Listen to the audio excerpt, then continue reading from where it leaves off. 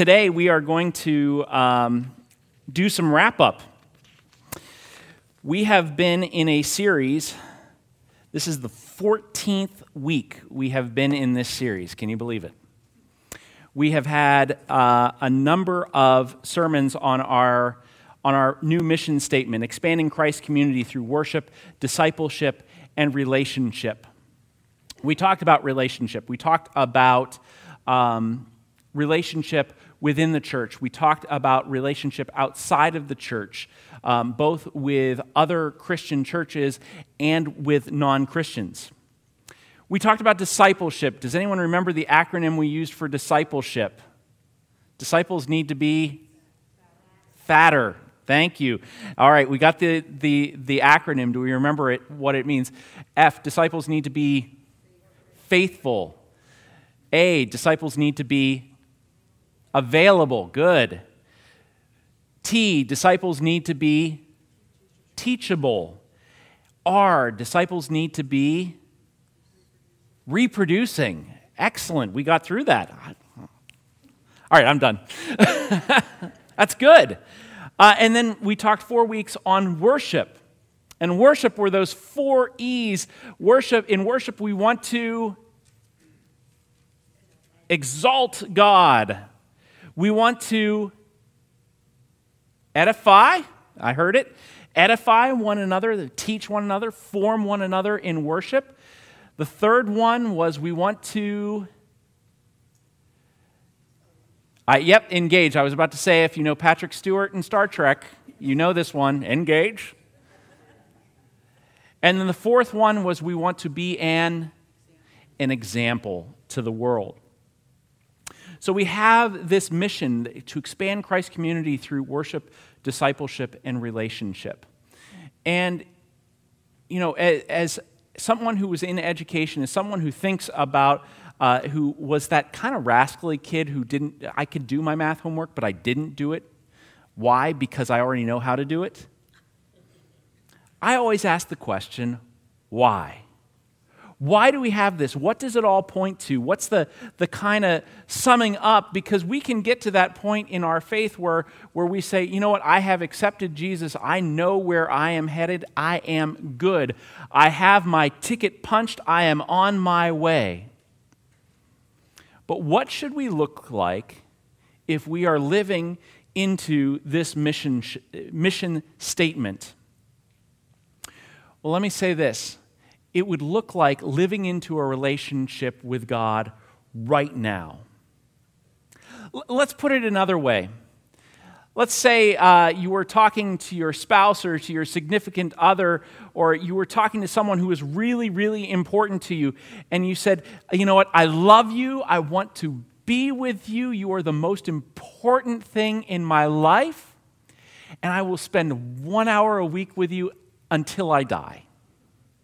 And then I'll spend all my time with you.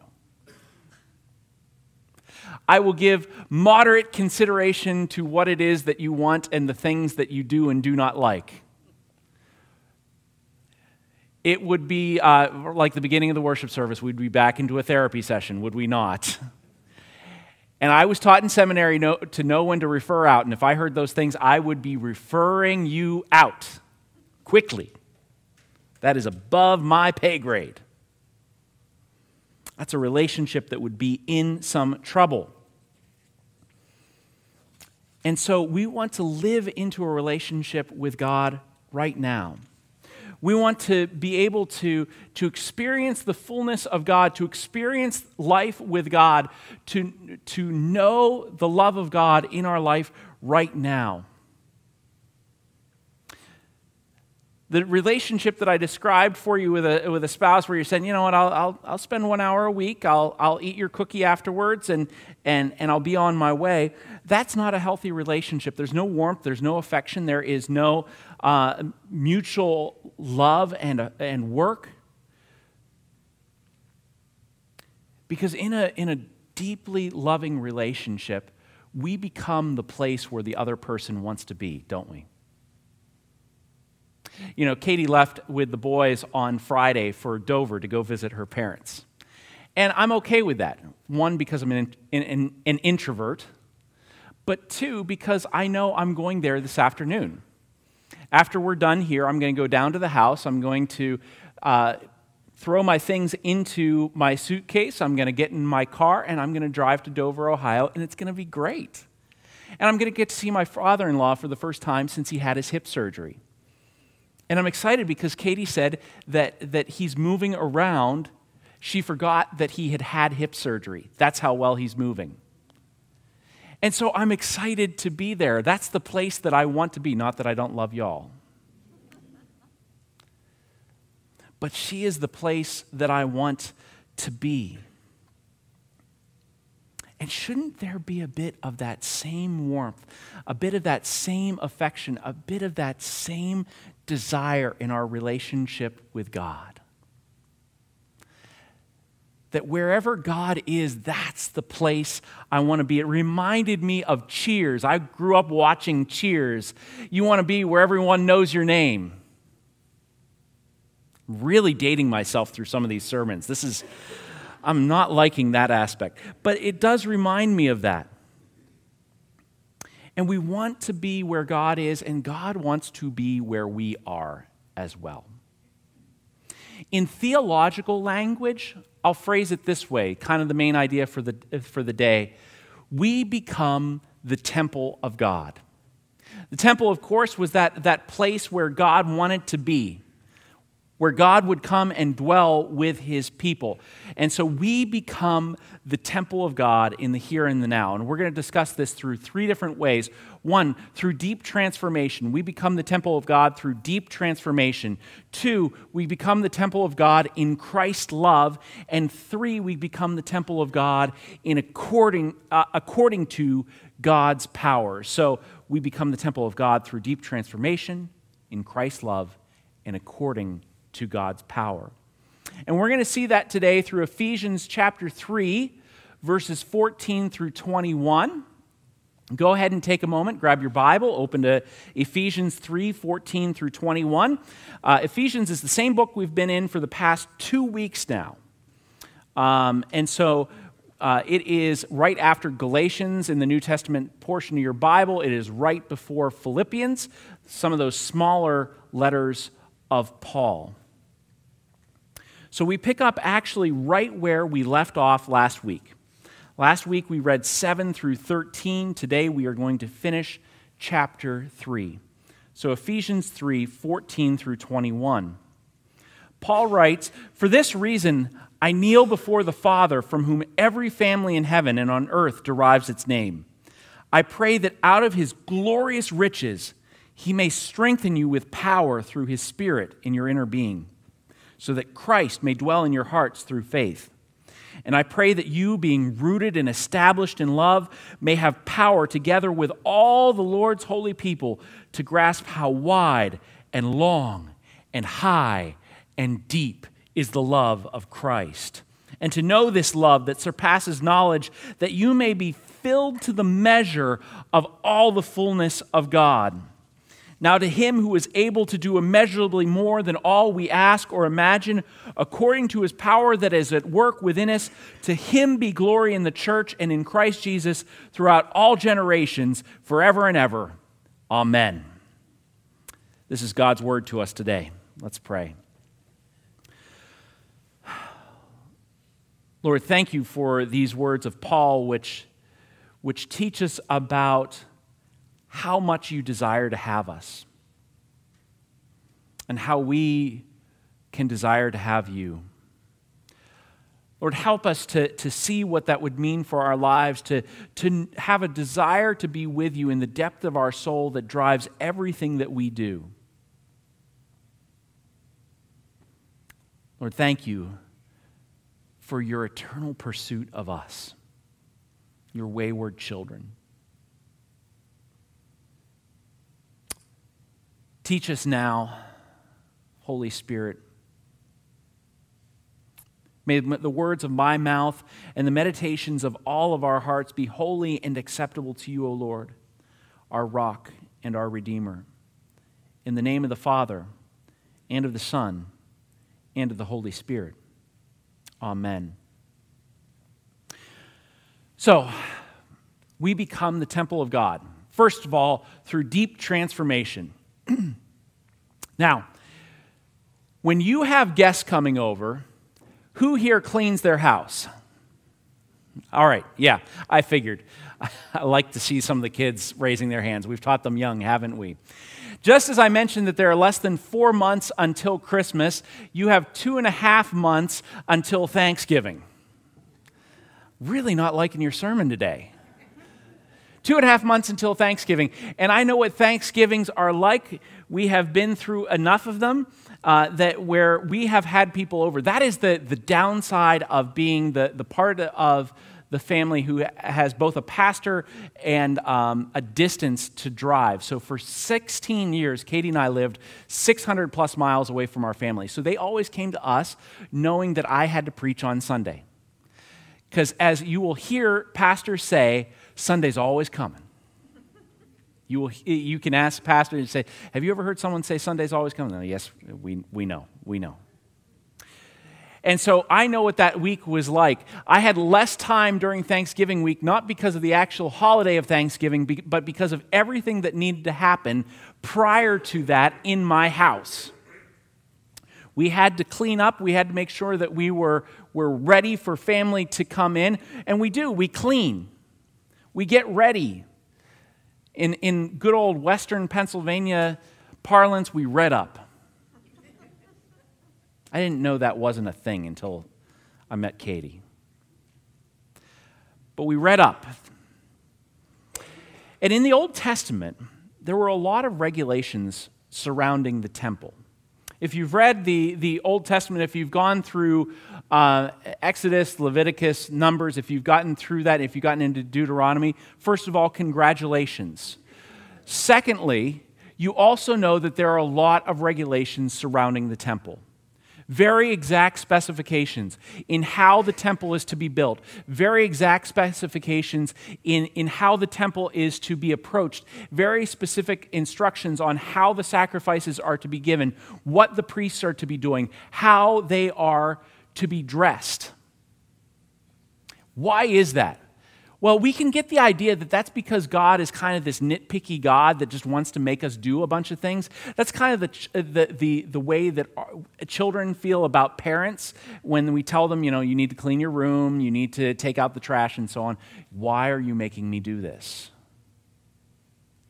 And we feel that way about God too. Why are you making us do all of this in order to get ready?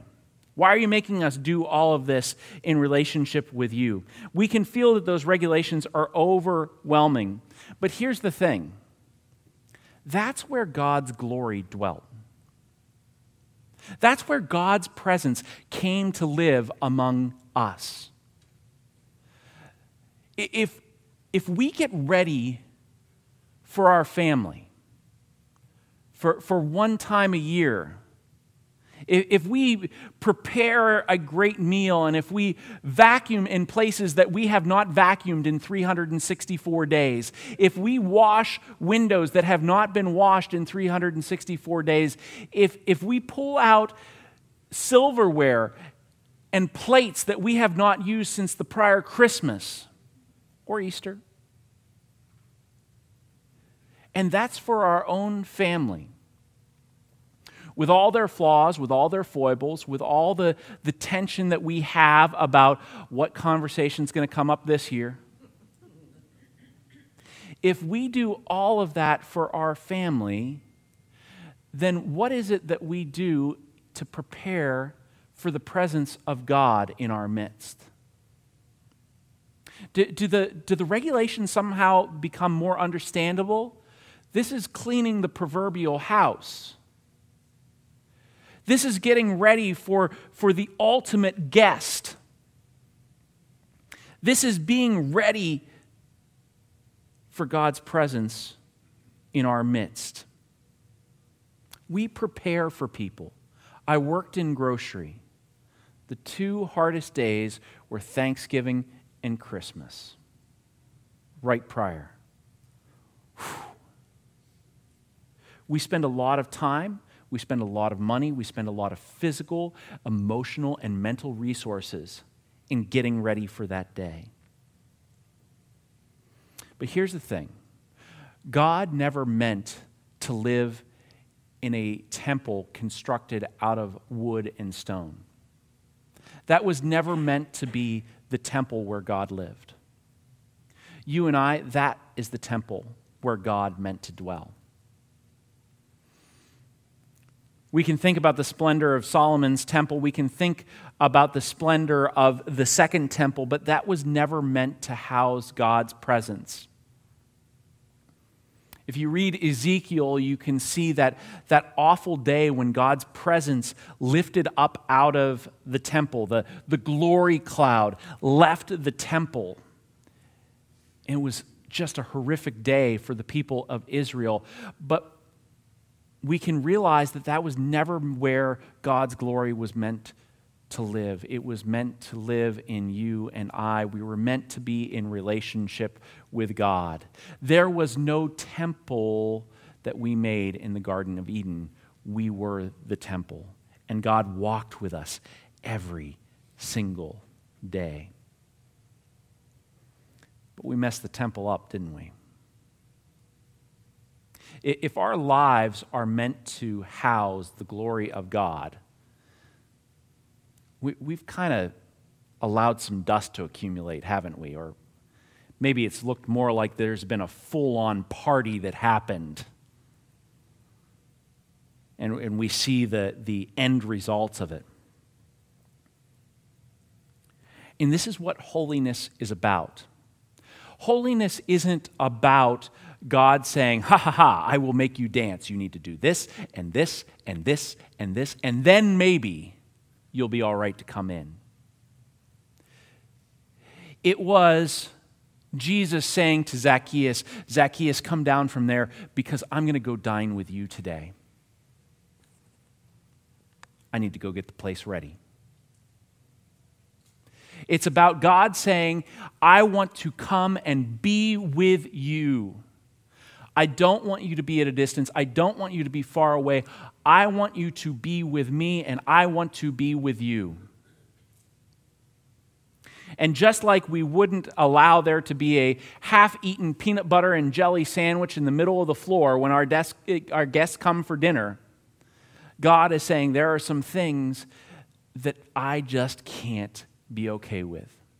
If we were going over to someone's house for dinner and we hadn't showered in a couple days, that would be objectively objectionable, wouldn't it?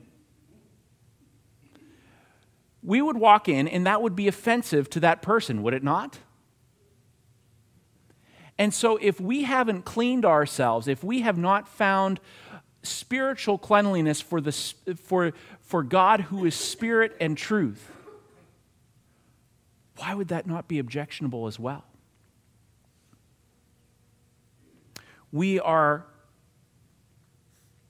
cleaning up so that the presence of God can dwell in us. You know, we make it about rule keeping. We make it about those tally marks where it says, where do I get to go at the end of my life?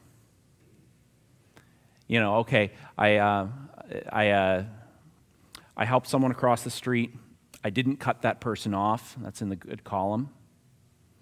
I let someone go in front of me at the grocery store. That's in the good column. I did lose it with that person. That's in the bad column. And we make it about these scales, and we make it about tally marks. But God wants it to be about a relationship. I'm coming to be with you. And just as we'd prepare for any other guest, he invites us to prepare for him. What is the state of our spiritual house? What's the state of our spiritual house? That's the question that we get out of this.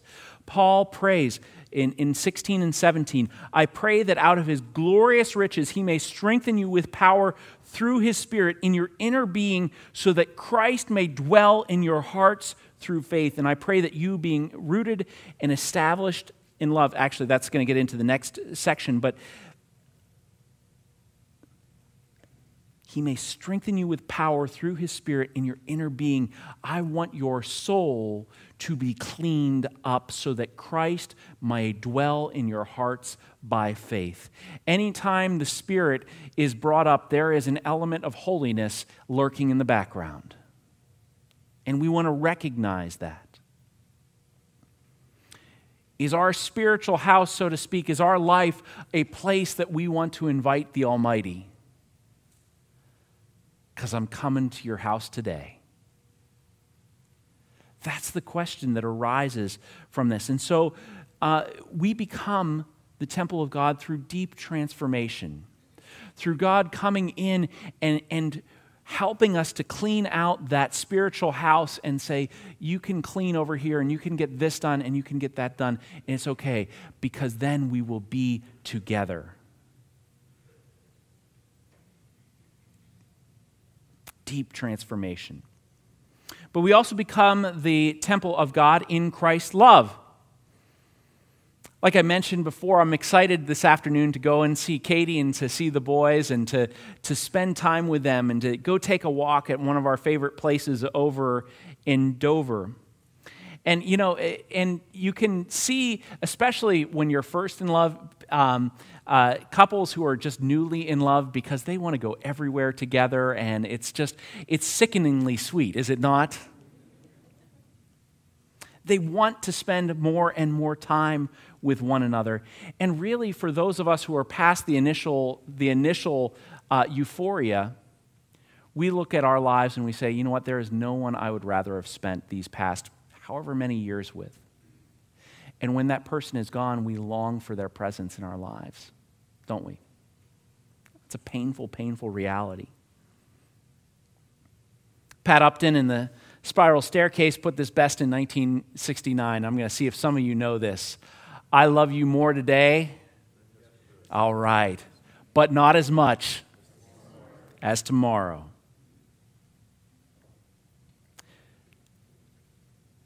How much are we in love with Christ? Is that the kind of relationship that we have with Jesus, or is it more indifferent? Is it more cool? Is it more distanced? People who are in love desire to be together. You know, A.W. Tozer was a theologian in the early 20th century. And he said in his book, The Pursuit of God, you know, we have created a system. Think about this. This is back in 1948 that he wrote this. He said, we've created a system where we can accept Jesus, but we really have no affection for him. We can accept him, but we have no affection for him. But that's not the relationship that God desires for us, and that's not the relationship that Paul desired that the Ephesians would have with Christ as well. As we go on in verses 18 and 19, you know, he says that, I pray that you, being rooted and established in love, may have power together with all the Lord's holy people to grasp how wide and long and high and deep is the love of Christ, and to know this love that surpasses knowledge, that you may be filled to the measure of all the fullness. Have you ever had someone ask, why do you love me? It's a difficult question to answer, isn't it? It's almost like words fail us in that moment. Why do you love me? If I say anything, I feel like I'm going to get in trouble. I just do. And psychologists have answered why that is, that we struggle when we are so passionately loving of something. It's because that feeling resides in a part of our brain where there are no words. That we would have to filter that out, and it's inexpressible in our heads. It's beyond what words can handle. And so if we are very quick, well, I love Jesus because he gives me eternal life. Can you quickly express why you love Jesus? Or is it one of those things where you say, I just do. And it's hard to express. the end result of our love of Jesus, or the ongoing pursuit of our love of Jesus, should be a never-ending quest. Something that Simon Sinek called the infinite game of knowing God's love more and more, not just intellectually.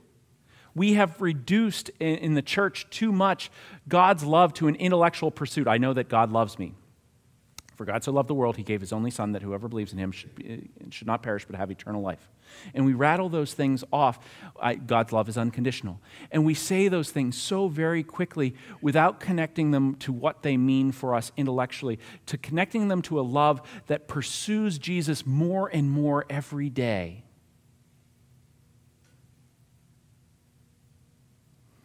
That's why we started with Psalm 42 today. As the deer pants for streams of water, so my soul pants for you, my God. My soul thirsts for God, for the living God. When can I go and meet with God? This is not someone who didn't know what God is like. This is someone who knew what God was like and wanted more. Who wanted more of God's love in their life. You know, it wasn't before Moses had a lot of time with God that he asked, one thing I would ask, show me your glory. Show me more of you. It's after he had known God for a while. And he wanted more of the experience of God in his life. What's your soul's inclination towards God? What is my soul's inclination toward God? Is it a cold intellectualism, or is it a deep, abiding love that surpasses emotionalism, surpasses intellectualism, and is a deep, deep love that desires more and more every day? I love you more today than yesterday. Not as much as tomorrow. We become the temple of God in Christ's love, and we become the temple of God according to God's power. Because you might be asking yourself at this point, okay, I know what my spiritual house looks like. I know the condition of my soul. I don't have that much time. It may sound impossible. In fact, the way I feel is that if I have preached this right, it should sound impossible. It should sound like, yeah, that's something that I'm never going to be able to achieve. And I would say, good.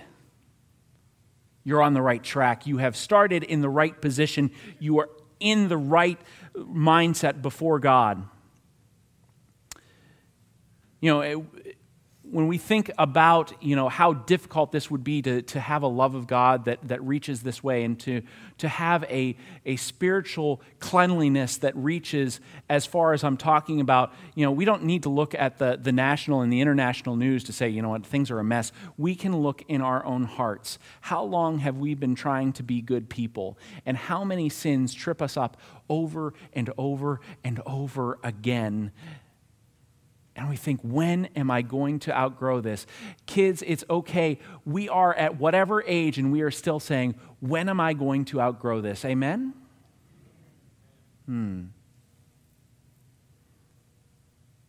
We think, boy, once I graduate from college, that I won't have problems with this again. Once I start my own job and have my own house, I won't have this problem again. Once I get married, we won't have these problems again. That's not true. We keep trying and we keep trying, and all of us here are trying. And all of us know that we keep coming up short. What if God said, here's the thing, I'm going to be gracious, I'm not going to use my standard, I'm simply going to use your standard of how you think people ought to act and behave. We can't even measure up to that, can we? We prove that every day on the roads.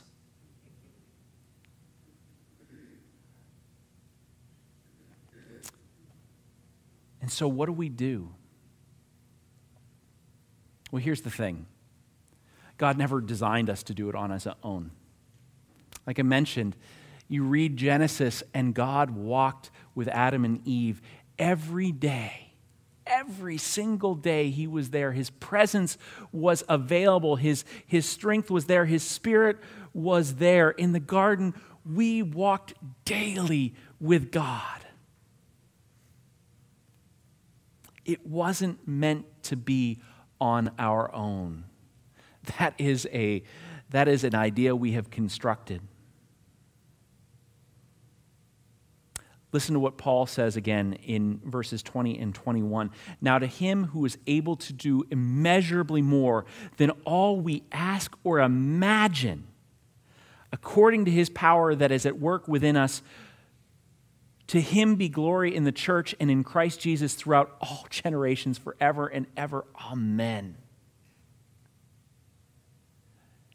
To him who is able to do immeasurably more than all we could ask or imagine. That's the power that is at work. That is the partner that we have in this. That is how we are going to accomplish this, not through our own strength, not through our collective strength, but through the power of the Holy Spirit giving us life and power and movement towards where we are supposed to go. And if you can't imagine how much transformation, if you can't imagine how much change that will be, then great. Neither does Paul, but he entrusts himself to the one who is beyond all of that.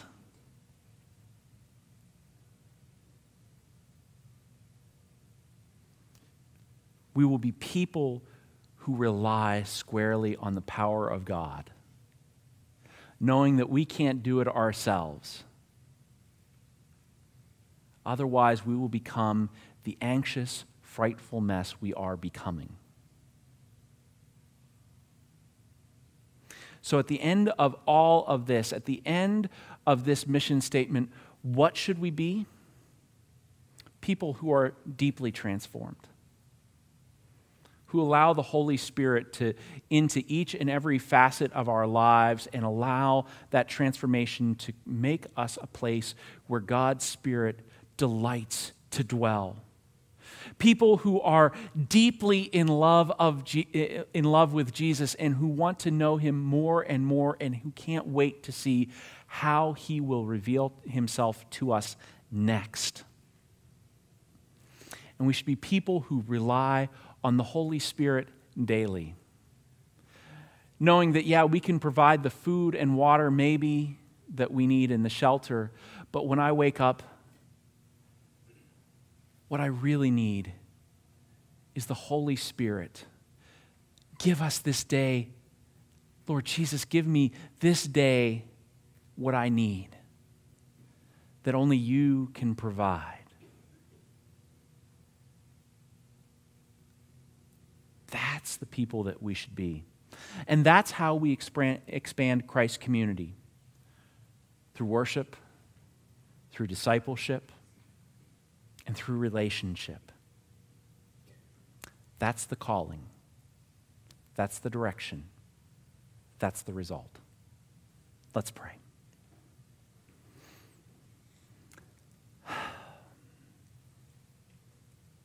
Lord, to imagine what it is that you have for us is just incomprehensible.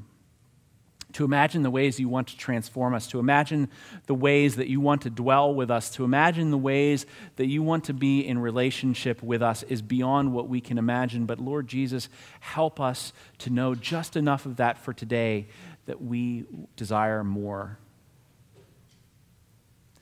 Help us to seek after you fervently, passionately, deeply. Help us to bring our entire self to you. Holy Spirit, we know that we cannot do that on our own, and so we ask that you would be within each of us, moving us forward, moving us towards what you would have us to do and to be. And help us to praise you and to worship you along the way, and to give you all that we are feeling and thinking along the way. Lord, only you are able to accomplish this. Help us, we pray. Through Jesus' name, amen.